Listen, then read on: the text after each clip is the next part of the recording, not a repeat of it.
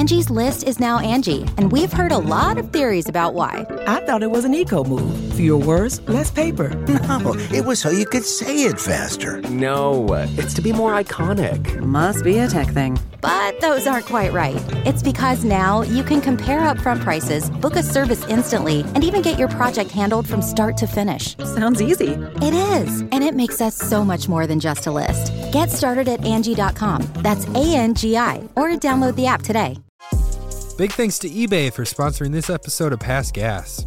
Passion, drive, patience. The formula for winning championships is also what keeps your ride alive. eBay Motors has everything you need to maintain your vehicle and level it up to peak performance. We're talking superchargers, turbos, exhaust kits, and more. Whether you're into speed, power, or style, eBay Motors has you covered. With over 122 million parts for your number one ride, you'll always find exactly what you're looking for. And with eBay Guaranteed Fit, your part is guaranteed to fit your ride every time or your money back. Because with eBay Motors, you're burning rubber, not cash. With all the parts you need for the prices you want, it's easy to make your car the MVP and bring home huge wins. Keep your ride alive at ebaymotors.com. Eligible items only, exclusions apply.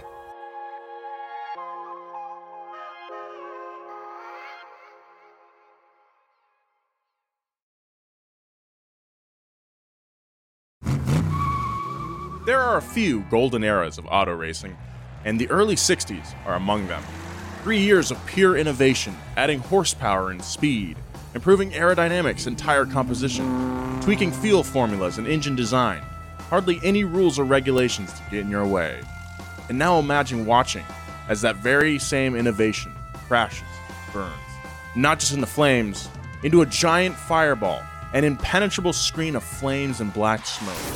A crash so big it killed 2 people, halting a 1 million person event and almost killed the sport of racing dead in its tracks. That's what happened at the Indianapolis 500 in 1964. This particular year, the Indy 500 was riding high. The race hadn't had a casualty for 5 years, and there was an estimated crowd of over 1 million fans. And in the post-war era, motorsport was more popular than ever. But on May 30th, 1964, everything changed. One of the worst crashes in Indy history. A crash so bad it stopped the race, something that had never happened before. Today on Past Gas, 1964 Indy 500. What made it one of the most awful days in racing history? Who was to blame for the 2 casualties? And ultimately, what did the tragedy lead to in terms of the Indy 500 and racing in general? We're giving you the whole story of the year they red flagged the Indy 500. So light up your cigarette and don't buckle your seatbelt, as your car doesn't have one. It's 1964, and we're hitting the most famous oval in the world. Past Gas Podcast. It's about cars, it's not about forts. The UFOs of the ground are called race cars. Yes, they are. Very good. Good segue. This is Past Gas. I'm your host, Nolan Sykes, joined as always by my 2 other hosts, James Hoppus Pumphrey over here. Don't leave me all alone. And Joe Kardashian Weber. No, Barker. Barker. Yeah. How's And it then, going between bits? Nolan DeLong Sykes. Where are you? Yeah. Do you know, have you ever heard the explanation of why UFOs look weird in our atmosphere? Why they can just go in straight lines and then like switch? No, but I will pay you $50 to explain it to me right now. Okay, so have you ever heard of like the 4th dimension hypercube theory? Okay, I think we missed like 5 steps. Okay, 3rd dimension is XYZ axis, right? Right, okay. So if you add a 4th dimension, our brains are not capable of comprehending it. When 4th dimension objects move in 3-dimensional worlds, they look like they're going in weird lines because they're going in between dimensions. So that's one of the theories of why spaceships look like they can just like go one way and then stop right away and then go the other way. I kind of that's dig that. like a thing where it's like, yeah, and then all of a sudden it just was like, yeah. I'll show you the video because it explains it a lot better. It's cool. I've always understood though that I've always understood this that the 4th dimension since I was a baby. Yeah, since I was a baby, I always knew that the 4th dimension was time though. How does that factor into it? It's like the Tesseract is the 4th dimension, which is the hypercube. And Right. that's like a cube inside of a cube. And it just trying to explain it is like breaking my brain right now. So Gonna have to hit that CBD pen before I dive into this, it sounds like. Anyway, this is a car podcast, not a Kardashian extraterrestrial podcast, as much as I would like to do one of those. That'd be sick. Hey, why haven't the Kardashians done anything with cars yet? Well, Joe, there's that famous episode of Keeping Up with the Kardashians where Kim gets her first Bentley. If you haven't seen that one, and then it just becomes a whole thing, a whole It's her to-do. first Bentley, and then she goes to Del Taco, and then she cries because she totally shits her pants.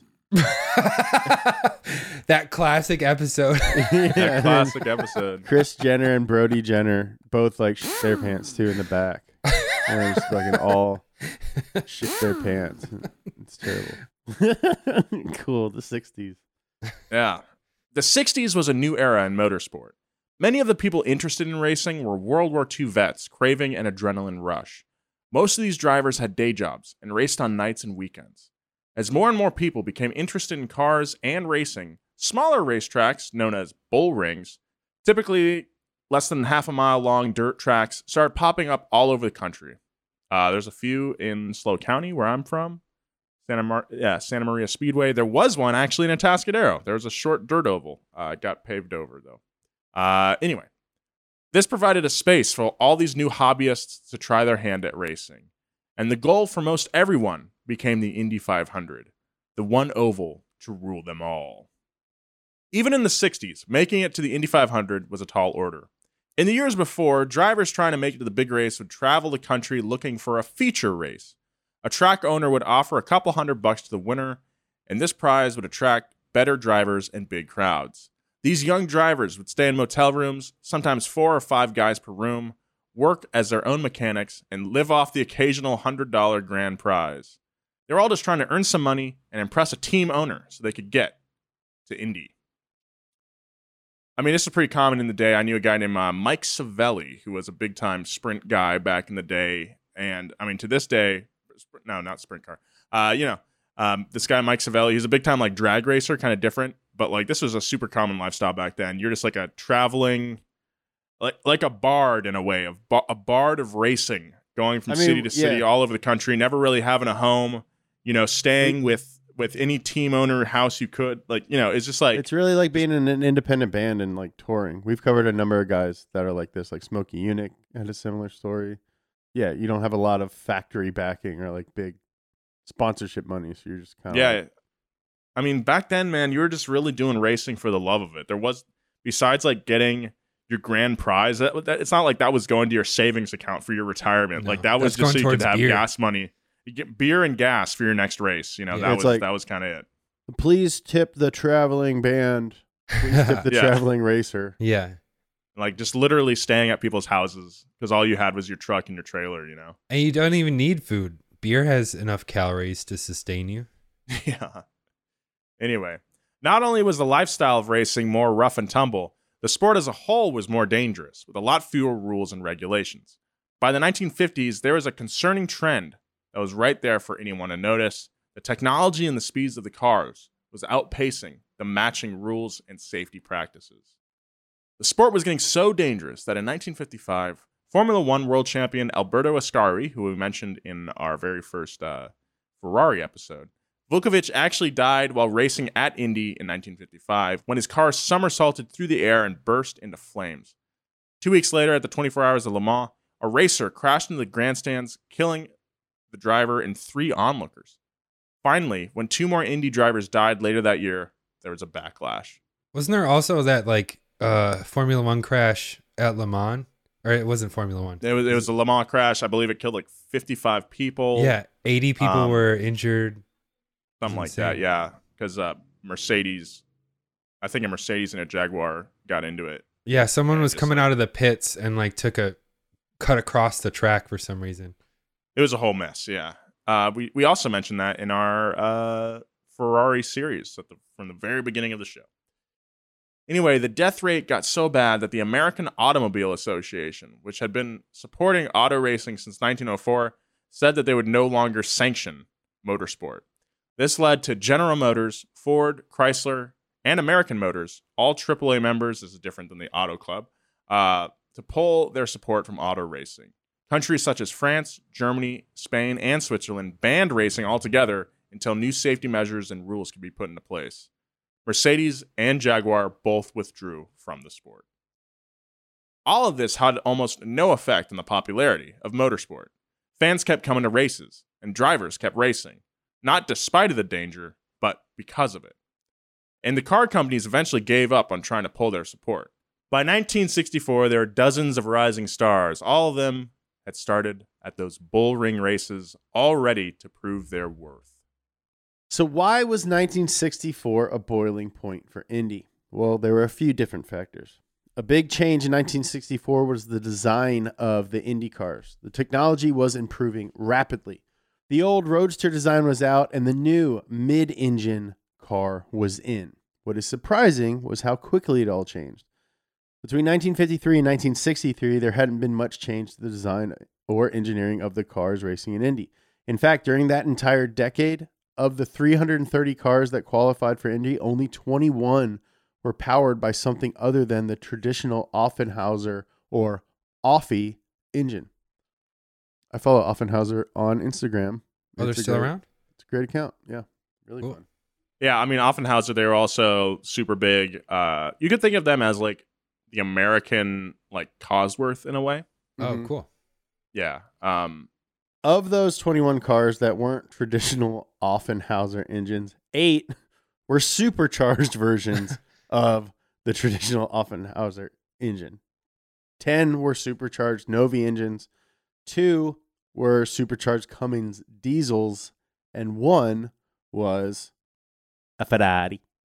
That's crazy that a couple diesel engines were in there. Yeah, right? What's strange to look back on is that this loyalty to the Offie was not because of the rules of Indy. In fact, the rules and regulations of the sport were very lax. There was no weight limit, no horsepower limit, no rules on the type or amount of fuel a car could carry, but there had been very little development or advancement of the cars at Indy since it restarted after World War II. A big part of this may have been the lack of materials and resources after the end of the devastating war. But by the end of the 50s, things was starting to change. Cue that Creedence song. Bernie? It ain't me. Yeah. The helicopter noise. By the early 60s, mid-engine designs were gaining in popularity. Most of this innovation came from Europe. It all started with the Englishman John Cooper. Cooper started building small mid-engine machines in the late 1940s, and in 1957, he started bringing them to F1 races. The Australian driver Jack Brabham was the first to drive a mid-engine Cooper-built machine in the F1 post-war era. F1 post-war era sounds like a sick Midwest emo band. Yeah. I was thinking like just a bass player and a drummer, and kind of like new soul, like kind of like Death Black from Keys, Above, kind of. like Death from Above, 1979. Yeah. We're called F1 post-war era. We're the post-war kids. Yeah. It turned out to be a great decision on Brabham's part. He went on to win 5 consecutive GP races in 1960, driving Cooper's mid-engine car. After the season ended, Brabham, who was friends with Indy driver Roger Ward, arranged a practice run at the Indianapolis Motor Speedway. After the practice run, Ward agreed to let Brabham race his mid-engine Cooper car in the 1961 Indy 500. That's like Lewis Hamilton going to like Indy and being like, "Yeah, mate. Okay, cool. Why don't you just take a couple laps on her? Oh, you like it? Yeah, go ahead and race it in Indy 500. Wait, why is Lewis Hamilton Australian? He's not. Suddenly? He's not. He's just, yeah. Oh, yeah, that sounds Yeah. pretty good.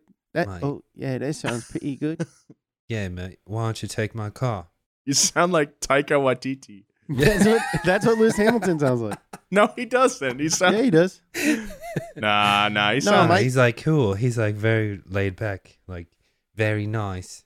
Oh, yeah, he's like, I think he talks. He does have like a high-pitched voice, though. A little bit of nasal. Yeah, it's a little nasal. It's like, hey, oh, cool. So you like the car? You know, we're gonna get a million comments that are like, "Oh, James just reads these scripts so he can do an English accent." Well, yeah, I do. yeah. Why do you think we do a podcast? But I earn it. Yeah. Hey, mate. Or I'm Lewis King Hamilton, and I brought my Mercedes here to Indianapolis, Indiana. Why don't you take a couple laps around this here course? Yeah, that's Lewis Bricktop Hamilton. You like it? Well, why don't you drive it in the next NASCAR race, my little piggy? Everything he's saying is really nice, but he says it really aggressively. Mm-hmm. The mid-engine Cooper design wasn't a perfect Cinderella story. Brabham placed 9th and ultimately decided not to come back to the Indy in 1962. But the changes had been set in motion, and the mid-engine car was there to stay. With Cooper and Brabham heading back to F1 in Europe, it left then newcomer Mickey Thompson. Ooh, we know him. I know. To take up the mantle of the mid-engine car. By the time entries for the 64 Indy 500 closed, nearly half of the cars were mid-engine. MT. Again, this is so weird. It's a guy brought his F1 car over from Europe, and remember, there's no internet now, so everyone's just like, "Oh, that looks pretty cool." Oh, you put it in the back. Oh, yeah, Dang, it makes dude, sense. It makes a lot of sense. So you don't get all smoky face and stuff? No, dude, there's no flames on your face or nothing. And then it's just like, well, all right, mate, we got to go back to England. We're going to do F1. Mickey, you want to keep this F1 car? Okay. Yeah, okay. There are a couple other factors beyond car design in the danger of the Indy 500. Tires and fuel, for one. For years, what everyone used at the Indy 500 was a fuel combo of alcohol, methanol, or ethyl combined with nitromethane because it added performance. So basically, the cars were running on a methane alcohol fuel blend, and alcohol and meth sounds like my 20s. Joe knows what I'm talking about. Yeah, we did a lot of pop back then. Yeah. Let's start a business. Let's go to Vanguard. People were starting to experiment with gasoline, which had better fuel economy. This caused some tension, and there was some debate over which was better. Louis Meyer, the co-owner of Offenhauser, whose engines were designed to run on racing fuel and not gasoline, said that gasoline was too dangerous to use in a high-speed oval race like the Indy 500. But many other people pointed out that the race fuel was just as dangerous because alcohol fires were hard to see and almost invisible when they happened.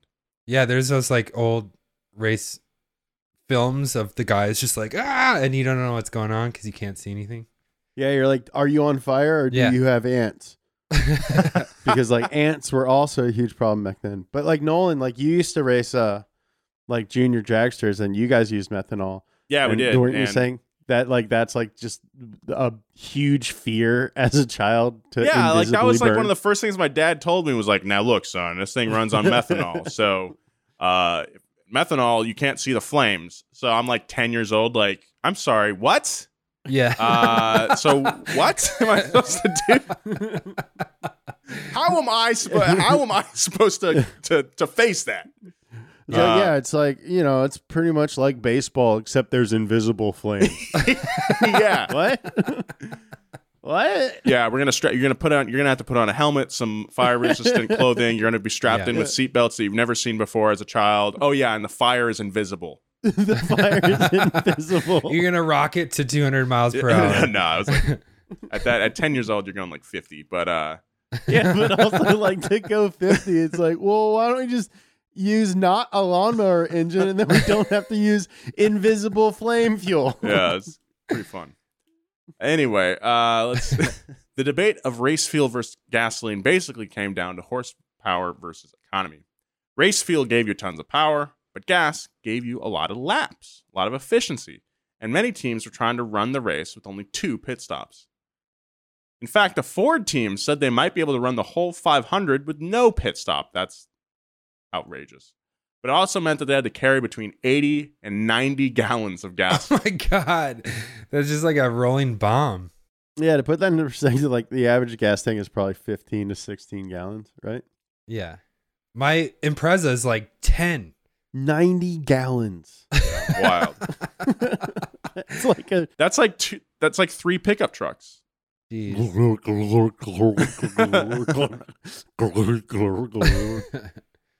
There's like a Mini Cooper waiting for you to move. You're just like filling your gas tank. Yeah. Sorry, it'll be a few more minutes. Big tank, sorry. I forgot my Slim Jims. I gotta run in real quick. Well, into this debate stepped our man, Mickey Thompson. He was known as the king of pop for the fuel blends that he created. King of pop. Before Elvis, mind you. King of Pop is Michael Jackson. Yes, Elvis. Michael Elvis, yes. But Thompson was also starting to work on his mid-engine cars, which offered less space for fuel storage. So what did Thompson do? Well, he started hanging a large, hard rubber bladder on the inside of the rails of his cars. So like he had fuel bladder reservoirs. Exoskeleton? Well, this was like in the frame rails of the car. Oh, okay. So like lower center of gravity, all that weight was just... He didn't have a huge gas tank, so he just filled the whole car with gas. Like, how does that affect handling? Like just having a ton of liquid. Well, you're slower, but you have more weight on the tires, so you have more grip. And at the end of your run with less weight in the car, you're probably going to have a harder time putting the power down because now your tires have less grip, both mechanically and with less weight on them. So, but also especially on a oval track, like aren't you being pulled to the outside? Yeah, of the track. Like, I mean, you can feel this when you do like iRacing, for example. Like this is still factored in. The beginning of your run, you're fat and slow, but you have reliable grip, and by the end of your run, you're sliding, and but you're light. Yeah. Look, I've played iRacing. I know exactly what these guys have gone through. We'll get back to more Past Gas, but right now, a word from our sponsors. The Angie's List you know and trust is now Angie, and we're so much more than just a list. We still connect you with top local pros and show you ratings and reviews, but now we also let you compare upfront prices on hundreds of projects and book a service instantly. We can even handle the rest of your project from start to finish. So remember, Angie's List is now Angie, and we're here to get your job done right. Get started at Angie.com. That's ANGI, or download the app today. Big thanks to eBay for sponsoring this episode of Past Gas. Passion, drive, patience. The formula for winning championships is also what keeps your ride alive. eBay Motors has everything you need to maintain your vehicle and level it up to peak performance. We're talking superchargers, turbos, exhaust kits, and more. Whether you're into speed, power, or style, eBay Motors has you covered. With over 122 million parts for your number one ride, you'll always find exactly what you're looking for. And with eBay Guaranteed Fit, your part is guaranteed to fit your ride every time or your money back. Because with eBay Motors, you're burning rubber, not cash. With all the parts you need for the prices you want, it's easy to make your car the MVP and bring home huge wins. Keep your ride alive at ebaymotors.com. Eligible items only, exclusions apply.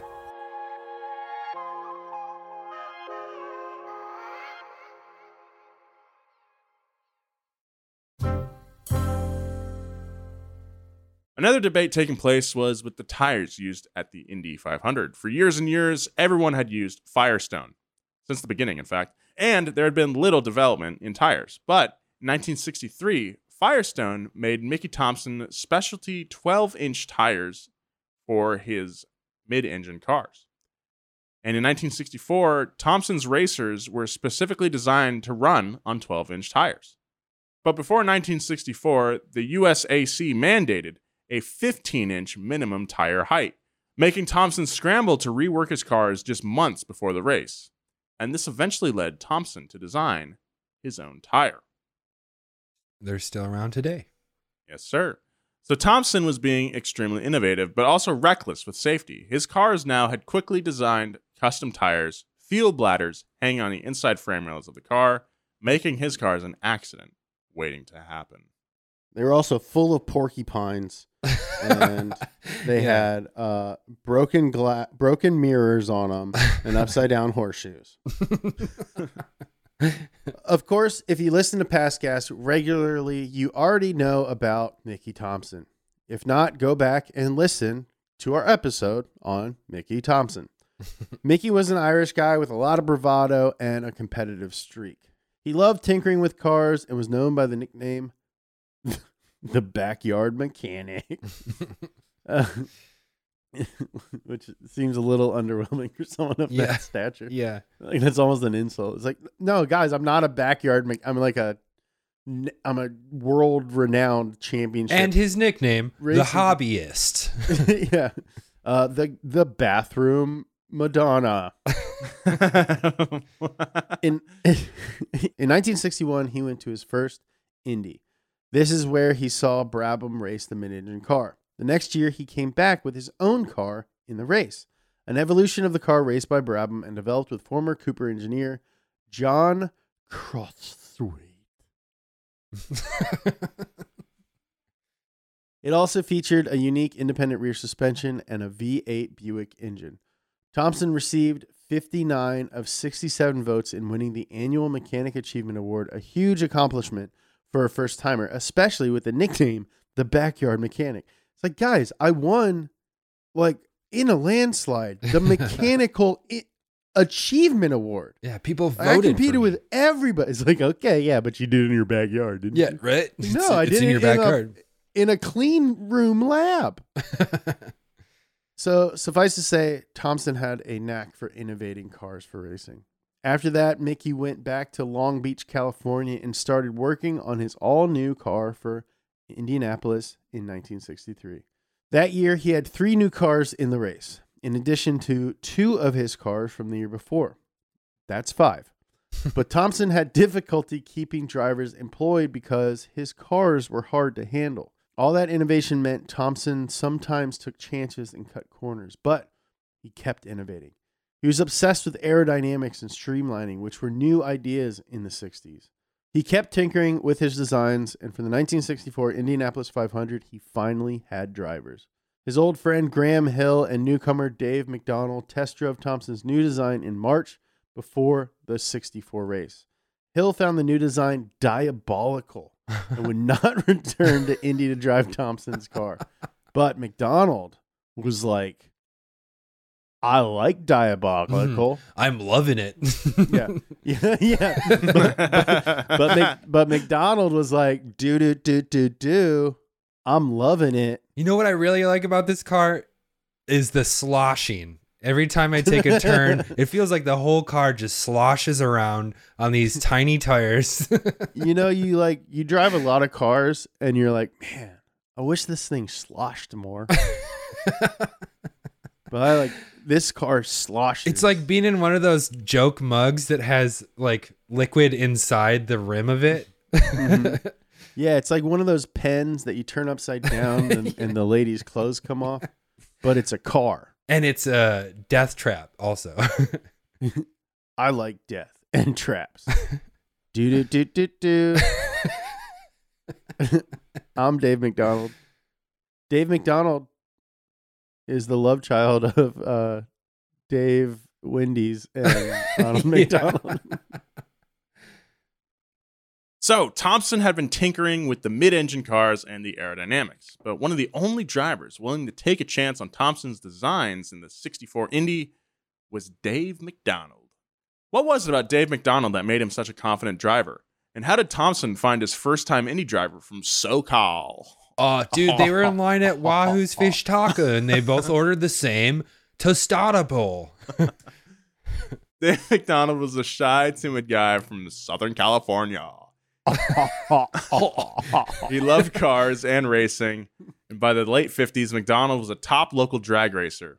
Awesome. He drove a series of Corvettes and held almost every class and strip record in the Southwest. Damn, this guy's sick. Your grandpa probably knew him, right?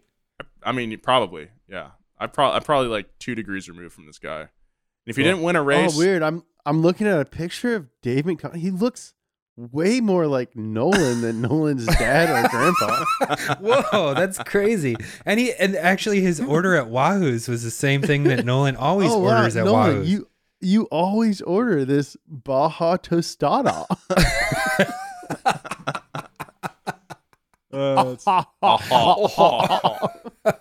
Anyway, if he didn't win, his wife Sherry would. Oh, So cool. That's cool. A little couple action there. That's awesome. Sometimes he would drive through the elimination round, and then his wife Sherry would drive in the finals. Dude, that's sick, dude. Dude, I'm looking That's at a sick. picture of Sherry, and she looks a lot more like Nolan than Nolan's grandma. Anyway, not only was McDonald a great driver, he was also a gifted mechanic, and he would do car repairs and tune-ups on the side to help pay for his racing. He especially loved Corvettes. One story claims that McDonald once listened to a customer's Corvette over the phone and successfully diagnosed the issue. That's sick. That's This guy's cool. awesome. I love this guy. McDonald's success at the drag strip attracted the attention of Don Steve's Chevrolet, a dealership with a history of racing involvement. Steve's, you don't really hear that anymore. There's not like many dealerships outside of like exotics that have race teams. Steve's offered him a job as a driver and mechanic for the 1960 season, and McDonald accepted. As soon as he started racing, it was clear that the man had a gift. In 1961, at Riverside Drag Strip, he set a new class record. He went on to win 9 straight road races to open the season. This guy is just multifaceted, a real Swiss Army knife behind the wheel. All the success started to make McDonald a fan favorite on the West Coast. The best coast, dude. Fans loved his aggressive driving style, and since he had no real training, McDonald drove mostly on feel and intuition. He also loved oversteer, which appropriately earned him the nickname the Master of Oversteer. Not super creative. Say, there goes the poetic Master like of Oversteer and his that. mastery of oversteer. Look at the master of oversteer is talking with the backyard mechanic.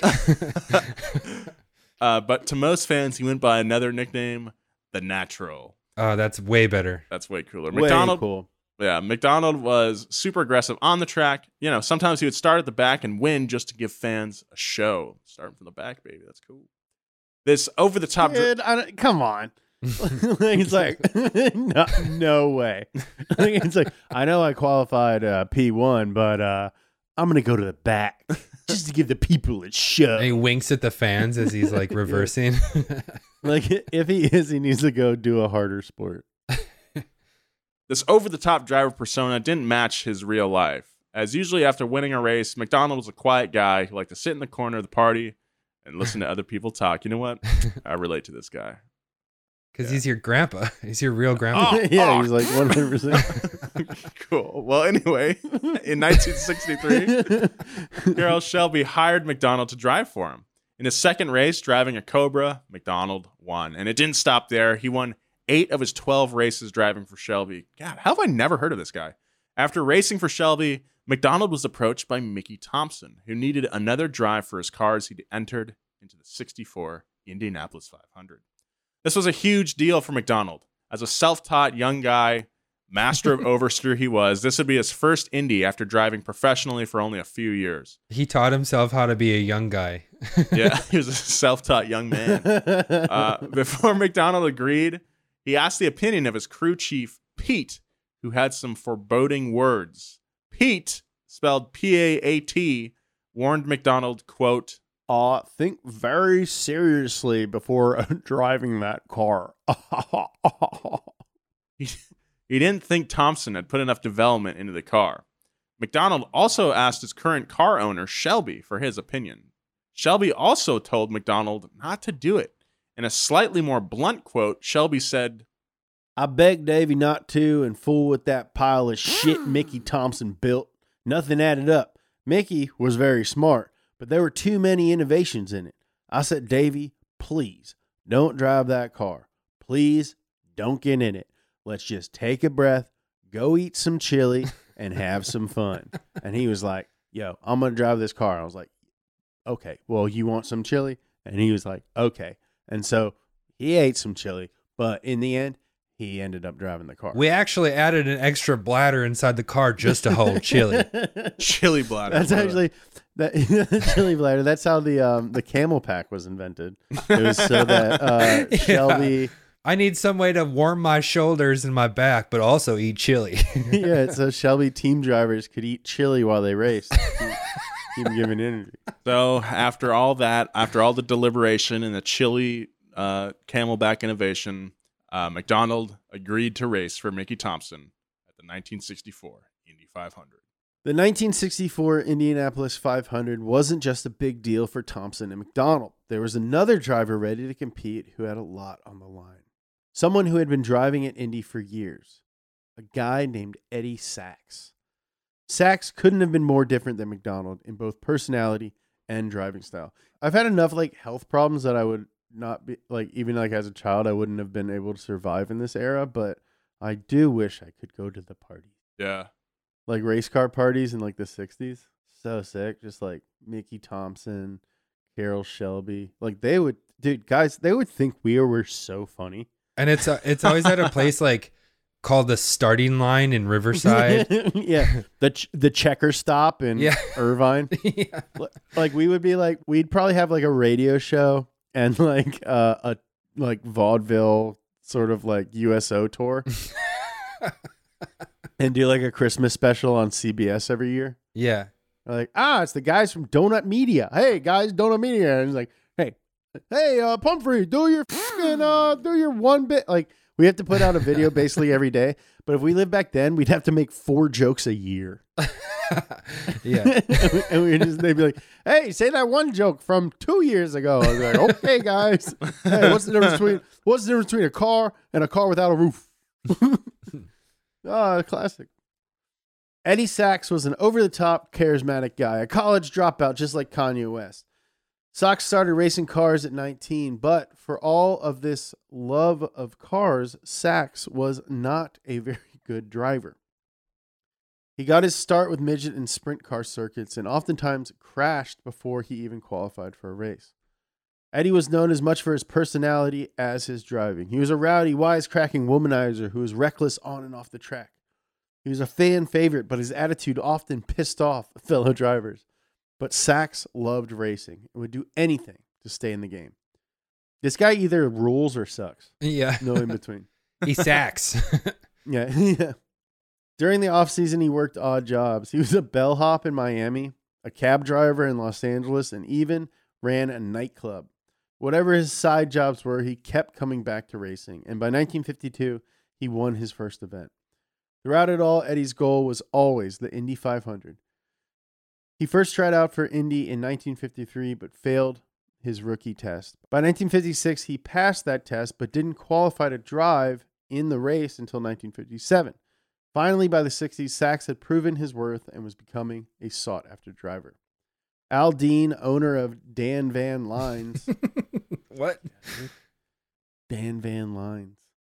One of the elite Indy teams was interested in Eddie, but Dean's chief mechanic didn't like Eddie, saying he was loud, almost boastful. His all-consuming interest was selling Eddie Sachs. But Dean hired Sachs. I don't like him, but I have a lot of other choices, so I'm going to hire him anyways. Once he was on the team, Sachs was constantly running his mouth and got into fights with fellow drivers, Roger Ward, Jim Rathman, and Parnelli Jones. Parnelli Jones. Parnelli. I'll name my kid Parnelli. Parnelli Pumphrey. No, Parnelli's a great name. Parnelli Weber? No. Parnelli Sykes? I think so. I think that's the move. Yeah, that's a good one. I'm going to name my kid Jethro. Nolan, you should name your kid Soren. Soren Sykes? No. You should name your kid Bison. Bison Sykes? Bison? Yeah. I'm not doing any of those new agey LA kid names, okay? What are you going to name your kid then? Space Captain. Humphrey James Sykes. The year before, at Indianapolis in 1963, Sachs had lost control of his car and spun out. He partially blamed oil that had been spilled on the track, causing his tires to start sliding. At the victory luncheon after the race, Sachs spent the entire time heckling Parnelli Jones. Sachs was such a jerk during the luncheon that Jones didn't even want to talk to him when Sachs came up to him at the bar after the lunch. Jones said that Sachs was lying to reporters, saying that it was Jones who spilled oil that made Sachs lose the race. Sachs then called Jones a liar. Jones responded with, "Call me a liar again, and I will bust right in your mouth." What? Oh, no. I think you said missed the U part. That's an actual quote. Call me a liar again, and I'll bust you right in the mouth. To this, Sachs responded, "You're the liar." and as promised, Jones punched Sachs in the mouth, and they wrestled on the ground until separated. That is like, fights are so embarrassing. Yeah. It's just like, you have this like idea that you're gonna like do like some like transporter type or something. Yeah. But then like, it's like, hey, you want to like stretch out your shirt and get your face real red, and, like maybe like skin your elbow. It's like, yeah, that's what I want to do. Do you want to both lose our dignity at the same time? You want to like remind yourself that you don't exercise at all. Yeah, it's like 2 punches before you're winded. Yeah, it's like it's pretty amazing that this interaction is so well documented. Like, who is writing down, oh, Jones says you're a liar, and then Sachs says you're a liar? Well, it's not exactly like mind-bending dialogue, so Yeah. But it's also like the 60s after the Indianapolis 500, so like everyone's wearing like turtlenecks and sport coats and smoking cigarettes with like long extensions and drinking. Like there's journalists Hunter all S. around Thompson's them. there. Yeah, Hunter S. Thompson's like, and then Penelope Jones said to Sachs that you're the liar. And after the fight, Sachs's wife Nance worked fast, taking some of her mascara to blacken his eye for photos. Damn, Nance, you a down ass bia. Then she put a miniature black flag in his mouth, telling reporters, quote, "His mouth has been black flagged." That was Eddie Sachs and his wife. The fans loved him, calling him the Clown Prince of Racing. Eddie was convinced 1964 was going to be his year. He even told Nance that as soon as he won the Indy 500, he's going to retire from racing. It wasn't worth the risk. Dude, Nance is tight. Yeah. Where did she find a little tiny black flag? She had it on her just in case, bro. My guy's going to get in a fight, and I'm going to use this. He runs his mouth. I can't wait till he gets in a fight so I can tell him he's been black flagged. We'll be right back with more of this story, but first, a word from our sponsors. Angie has made it easier than ever to connect with skilled professionals to get all your jobs projects done well. I absolutely love this because, you know, if you own a home, it can be really hard to maintain. It's hard to find people that can help you for a big project or a small.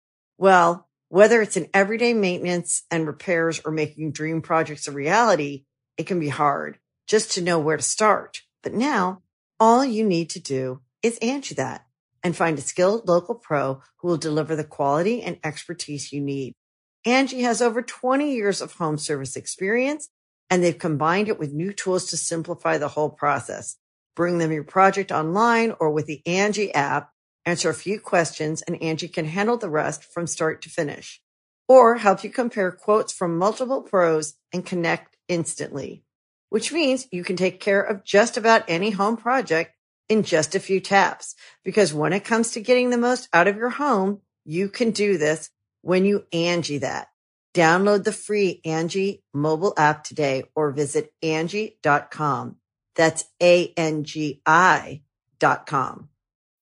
When you need mealtime inspiration, it's worth shopping Kroger, where you'll find over 30,000 mouth-watering choices that excite your inner foodie. And no matter what tasty choice you make, you'll enjoy our everyday low prices, plus extra ways to save, like digital coupons worth over $600 each week. You can also save up to $1 off per gallon at the pump with fuel points. More savings and more inspiring flavors make shopping Kroger worth it every time. Kroger, fresh for everyone. Fuel restrictions apply.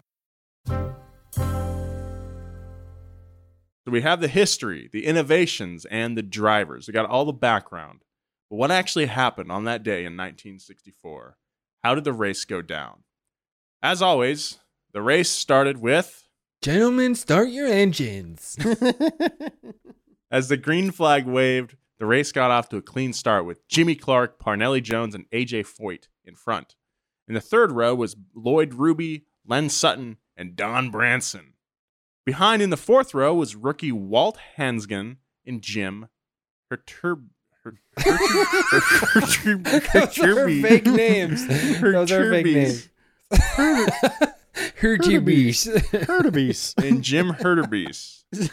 Drivers fighting for position were now running 3 and 4 wide as they approached the first turn. 2 other rookies start up front, McDonald and Rooney Duman, who both moved to the bottom of the track. Sachs followed Hurtubise to the outside, moving in front of Johnny Rutherford. Sachs and Rutherford carried their momentum into the first turn, moving past Duman and McDonald. So Sachs and Rutherford they got speed, they got a good run coming out of the first turn, moving past Duman and McDonald. And clinging to the inside of the track was one Bobby Unser. Drivers Marsham and Ward passed Jones on the back straightaway, and by the second lap, Gurney was past Jones and Foyt.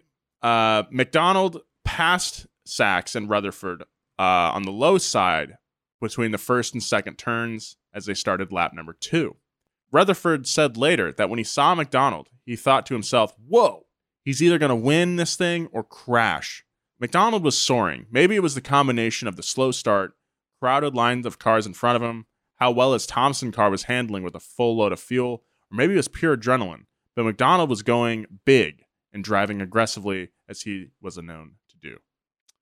Like he's leasing a car from Rusnick. Well, also, I mean, this car... Yeah, okay. That's pretty funny. Funny. That got me. No one thinks it's pretty funny, Joe. I think it's pretty funny. Joe's one of my favorite comedians, okay? I don't have to... Thanks, dude. McDonald was behind drivers Franson, Sutton, and Rothman. He passed all 3 of them before the 4th turn and moved into 10th place. So he's climbing up through the field.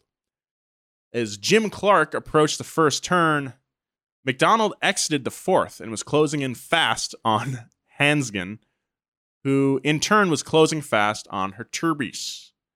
That's the weirdest name ever. It's very weird. Hurtubise. McDonald started edging his car to the left to pass Hansgen as they moved down the front straight, okay? So he's going to the inside. A split second later, Hansgen made the same move on Hurtubise, forcing McDonald to veer left again, so he has to go even further inside. And then it happened. McDonald lost control of the red Thompson. His car turned a full 180 degrees and went sliding backwards towards the inside wall. He had the front wheels turned in full opposite lock and the brakes jammed in an attempt to slow his car down. At the last second, he turned and hit the wall. The rubber bladder holding the car's gasoline was on the left side of the car, and even though the impact was on the right side of the car, the force of the crash tore the neck off the bladder from the refueling cap, shooting a stream of gasoline across the car and onto the hot exhaust pipes. The gas ignited, immersing the car in flames. McDonald's car hit the inside wall and bounced off of it, sending him back into oncoming traffic, completely engulfed in flames. The strength of the impact threw his car to the left another 180 degrees, and the nose of the car was headed towards the outside wall this time. The right rear suspension was destroyed on the initial impact and dug into the track, pivoting McDonald's car yet again, the jerking movement spilling more gasoline onto the fire. McDonald was sliding back across the track, pulling a screen of orange flames and dense black smoke behind him. Behind McDonald were the 3 drivers he had just passed: Branson, Sutton, and Rothman.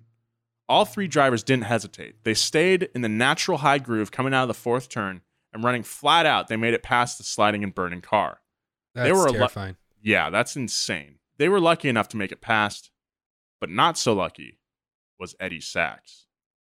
Coming onto the front stretch and closing fast was Sachs, followed at 2 car lengths by Rutherford and Dumont, running nose to tail. Unser was another car length back. As they came up on the 4th turn, they all saw a cloud of dust, and then they saw McDonald's car explode. All 4 drivers could see his burning car sliding back across the track. The whole circuit now was blocked with fire. All 4 drivers knew they couldn't stop. They had to drive through the flames. Sachs tried to find a break in the fire to make it through. He veered left and turned directly into the left side of McDonald's car. The left side, coincidentally, where the gasoline bladder was still intact. The collision punctured the Thompson's gas bladder and the front gas tank on Sachs' Shrike, touching off a second explosion with flames even greater than the first. Rutherford, Dumont, and Unser were right behind them. Sachs hit McDonald with such force that it lifted the rear of the Shrike completely off the ground. Rutherford, seeing this, jerked his steering wheel to the right in a desperate attempt to avoid Sachs and reached the narrow gap between McDonald and the wall, but he caught the right rear tire of Sachs' car, forcing Rutherford under the rear wheels before launching up and over McDonald's sideways racer. Dude, this is just like a description of a nightmare. Yeah. Like all of this is like the whole time McDonald is on fire. Like this man is burning. All these dudes are coming up on this like huge fire, and then just like, and like now they're part of like just, yeah. I mean, this is why we have regulations in racing. Yep. Rutherford thought he was a goner. Then he burst free of the conflagration, his car on fire but still moving. Dumont swung left, and Unser's car hit him from behind, shoving Dumont into the flaming cars of Sachs and McDonald. Unser slammed into the rear of Dumont's car, pushing into the pyre and then through the flames.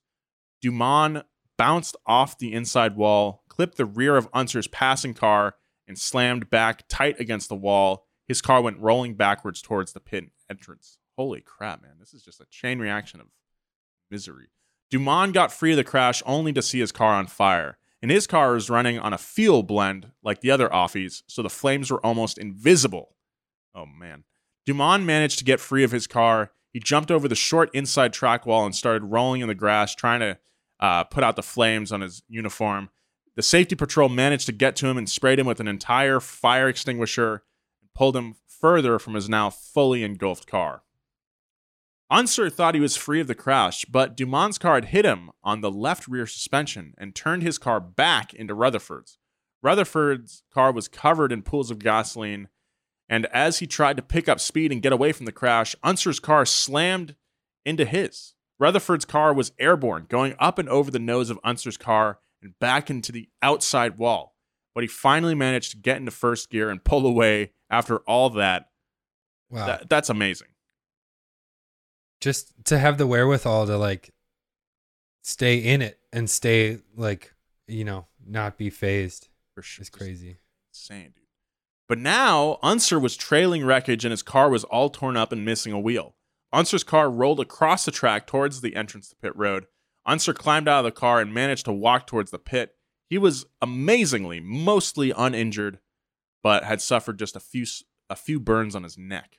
Rutherford's fuel tank mounted underneath the tail of his car had been hit in the collision and was ruptured, and he was losing fuel. He drove his car past the pit lane that was clogged with people, so he kept on driving up the track. He wanted to keep moving so the flames on his car would either blow out or burn out. Very smart. At the flag stand, the race was ordered to stop. Only twice at Indy had a race been stopped, in 1926 and 1950 because of rain. Most drivers on the track had already stopped to avoid the flames. It was devastating, and everyone watching couldn't believe what they had just seen. The Indy 500 had stopped. Many drivers were injured, but Eddie Sachs and Dave McDonald had both lost their lives. Sachs died in his car, and McDonald died at the hospital the next day. It was a huge loss for racing. Two drivers who couldn't have been more different. The race eventually started back up, and even though many of the racers were shaken up Every single one of them returned to their car to finish the race, with AJ Foyt winning in the end, but it was a hollow victory.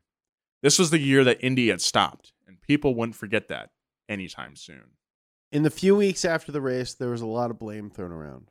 AJ Foyt blamed the gasoline in the mid-engine car. Many others placed the blame solely on Thompson and his reckless, not thought-through car designs. In the press, there were calls to end the 500. The Chicago Tribune printed an editorial calling to end the Indy 500. A local CBS news anchor called for the end of the race. And the Washington Post sports editor said, "There is a new revulsion towards the speed carnival. The deaths and injuries will be listed as accidental, but the trappings for accident are built into the whole senseless spectacle." The negative press was plentiful, much of it aimed at Mickey Thompson.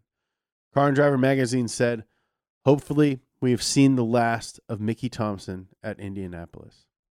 To combat all the backlash and bad press, the USAC had a hearing where many people pointed fingers at Mickey Thompson. But after the dust settled and the blame was thrown in every direction, it was clear racing was too popular of a sport. The fans loved the Indy 500 and it wasn't going anywhere.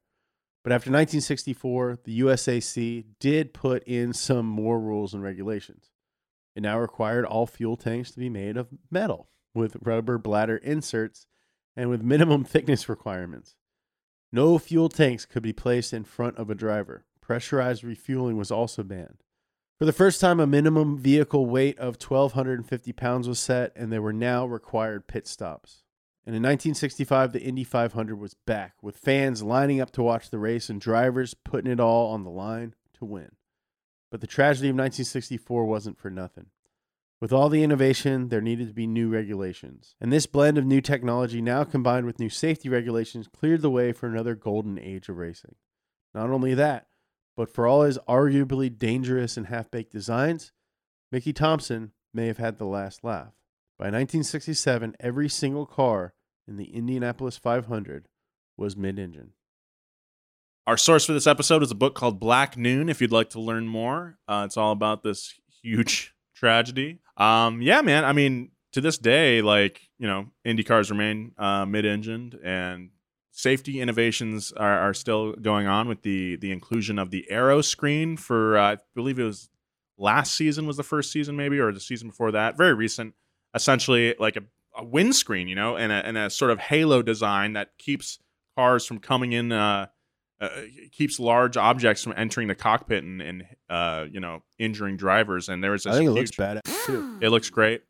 There was actually a big crash at the latest IndyCar. I can't remember. I think it was at Texas, where the halo definitely saved a lot of drivers from injury. So, you know, people might complain about safety getting more stringent in racing, and you know who doesn't complain about it?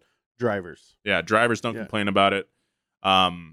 If you're watching racing for the crashes and the destruction, I think you're kind of in it for the wrong reasons. Because nobody wants to see a crash. So yeah, safety is good, especially when these guys are just like some of the coolest figures in our kind of sphere, and you want to keep them safe. All right, well, that concludes this episode of Past Gas. So thank you very much for listening to Past Gas. As always, follow the show if you haven't. If you like this episode, follow the show. It really does help us out. It really does help us out. So no cap, dude. It helps us out so much.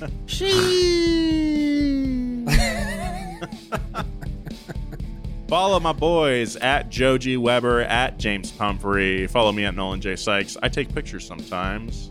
That's my new thing. You're really good, dude. You're getting so much better. Thank you, man. I appreciate that. Check out Joe on Twitch. Check out Nolan on OnlyFans.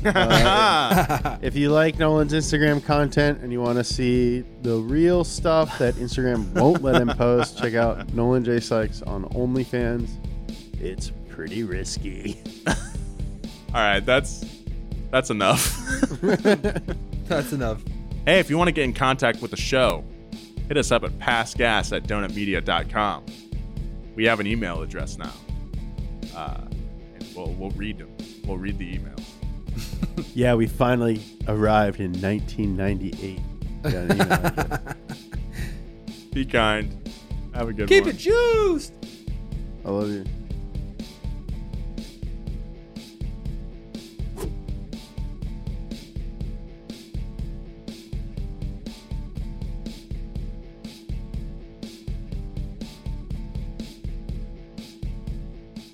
Angie's List is now Angie, and we've heard a lot of theories about why. I thought it was an eco move. Fewer words, less paper. No, it was so you could say it faster. No, it's to be more iconic. Must be a tech thing. But those aren't quite right. It's because now you can compare upfront prices, book a service instantly, and even get your project handled from start to finish. Sounds easy. It is, and it makes us so much more than just a list. Get started at Angie.com. That's ANGI, or download the app today. Angie has made it easier than ever to connect with skilled professionals to get all your jobs projects done well. I absolutely love this because, you know, if you own a home, it can be really hard to maintain. It's hard to find people that can help you for a big project or a small. Well, whether it's in everyday maintenance and repairs or making dream projects a reality, it can be hard just to know where to start. But now all you need to do is Angie that and find a skilled local pro who will deliver the quality and expertise you need. Angie has over 20 years of home service experience, and they've combined it with new tools to simplify the whole process. Bring them your project online or with the Angie app, answer a few questions, and Angie can handle the rest from start to finish. Or help you compare quotes from multiple pros and connect instantly, which means you can take care of just about any home project in just a few taps. Because when it comes to getting the most out of your home, you can do this when you Angie that. Download the free Angie mobile app today or visit Angie.com. That's ANGI.com.